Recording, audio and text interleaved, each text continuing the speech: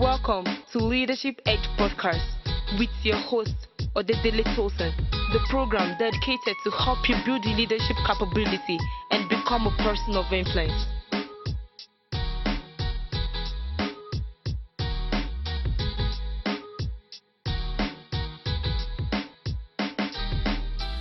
Hi there. It's great to have you here with me on another edition of Leadership Edge Podcast. I am your host, Odedele Tosin, leadership and peak performance coach.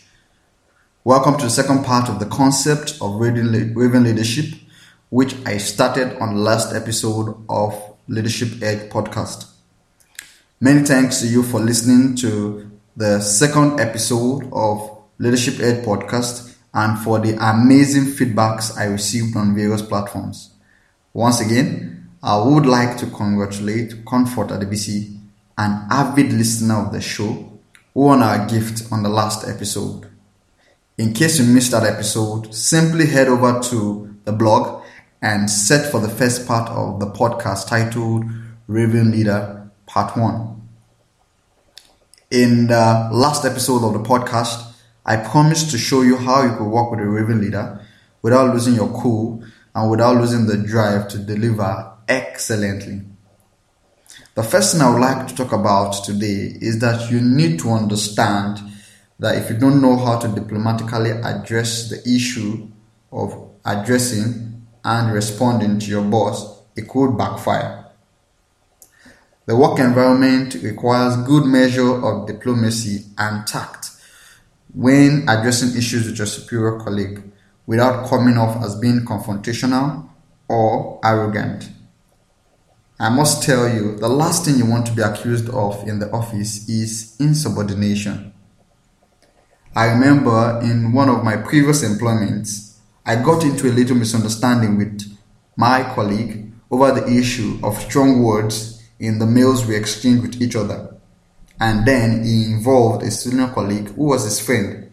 And when I tried to defend myself, the senior colleague turned the case into a matter of disregard and insubordination between him and me. I was made to apologize for confronting him.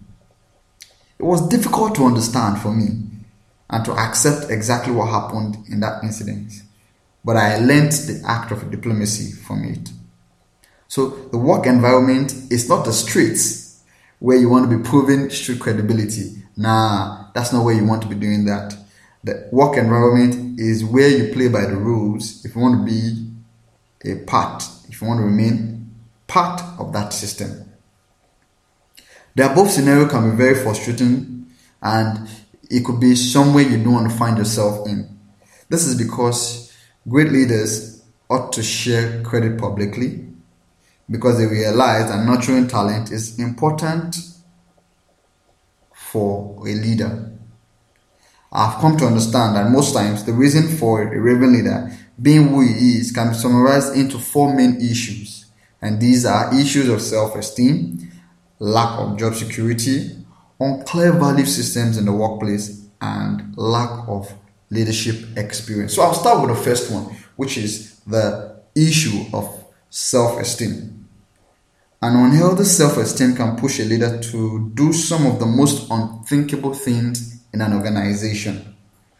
A Raven leader may have the mindset that as a result of being the leader, every achievement made by the team must recognize him as being the head of the team. Sometimes it may be due to the unfounded belief that a team member who constantly gets recognized apart from him may soon take over his role. Feeling threatened at the position as a result of a smarter idea or solution by a colleague may push a leader to act up and begin to exhibit Raven leadership traits. An unhealthy self-esteem that requires someone to always seek approval and recognition from others to feel good about themselves may make a leader want to hog the limelight always at the detriment of other members of the team.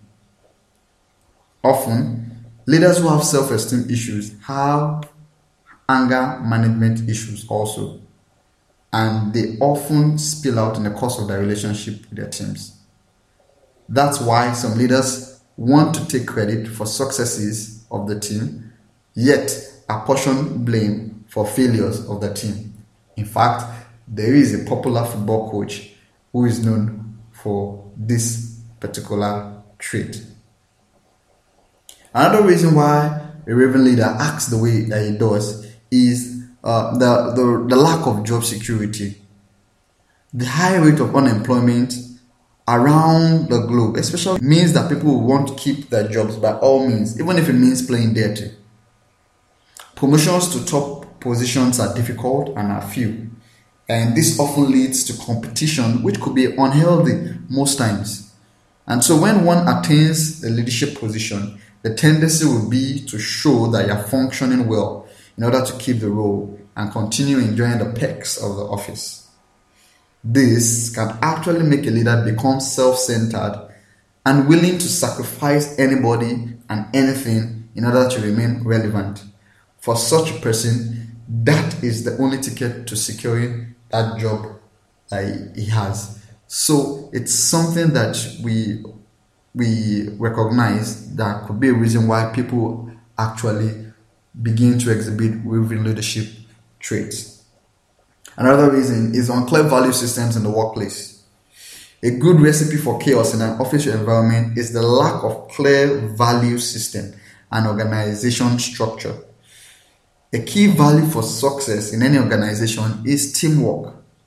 Every organization must stay committed to having teamwork instilled in the employees. The spirit of one for all and all for one creates a great environment for idea sharing and cooperation, which results in great increase for an organization. So every organization must imbibe the value of teamwork and understand that idea sharing is something that is appreciated and is expected in the work environment, such that people begin to easily fit into it, and the results are always enormous for the organization. Another reason we want to look at is the lack of leadership experience. An inexperienced or accidental leader is not always the best leader to work with. Some of us that have actually had this experience can tell you very well that that's the last kind of leader you want to work with. But it even becomes worse when it is a Raven leader whose promotion was as a result of taking advantage of every opportunity to take the shine off others. For such a leader, it took him so much to arrive there, and it becomes easy to forget the need to shed the skin of scheming and put on the coat of influencing. Because leadership basically is all about influence. If you're not able to influence people to be able to achieve a goal, then you're not a leader. So the moment somebody begins to forget the number one rule of leadership, which is influencing, you have gotten it wrong entirely. A leader must never forget that it is always about the team and never about individual achievement. So far, we have discussed and discovered the reasons why people end up as Raven leaders.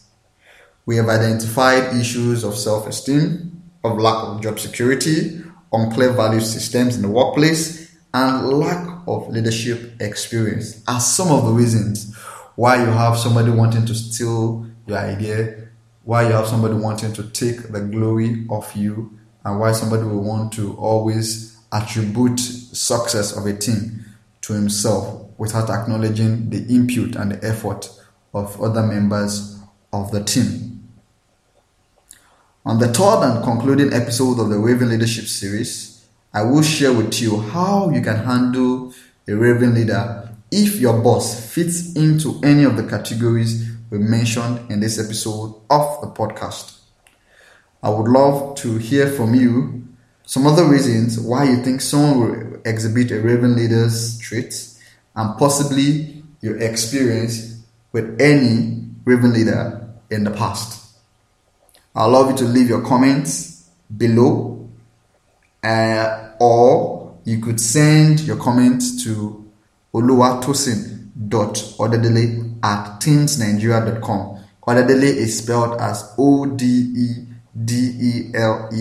and Teens Nigeria is spelled as TEENS Nigeria.com. Till I come your way again, I want to thank you for being a part of this episode. Remember, greatness beckons. Reinvent yourself. I remain Odedele Tosin. Thank you and God bless.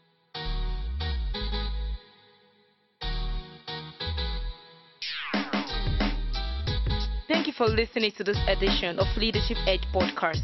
For more information, you can follow us on Twitter using our handles at teens_R2T and at Odedelete, which spells ODEDELECEE, and also like our Facebook page, The Edge Enterprise Networks.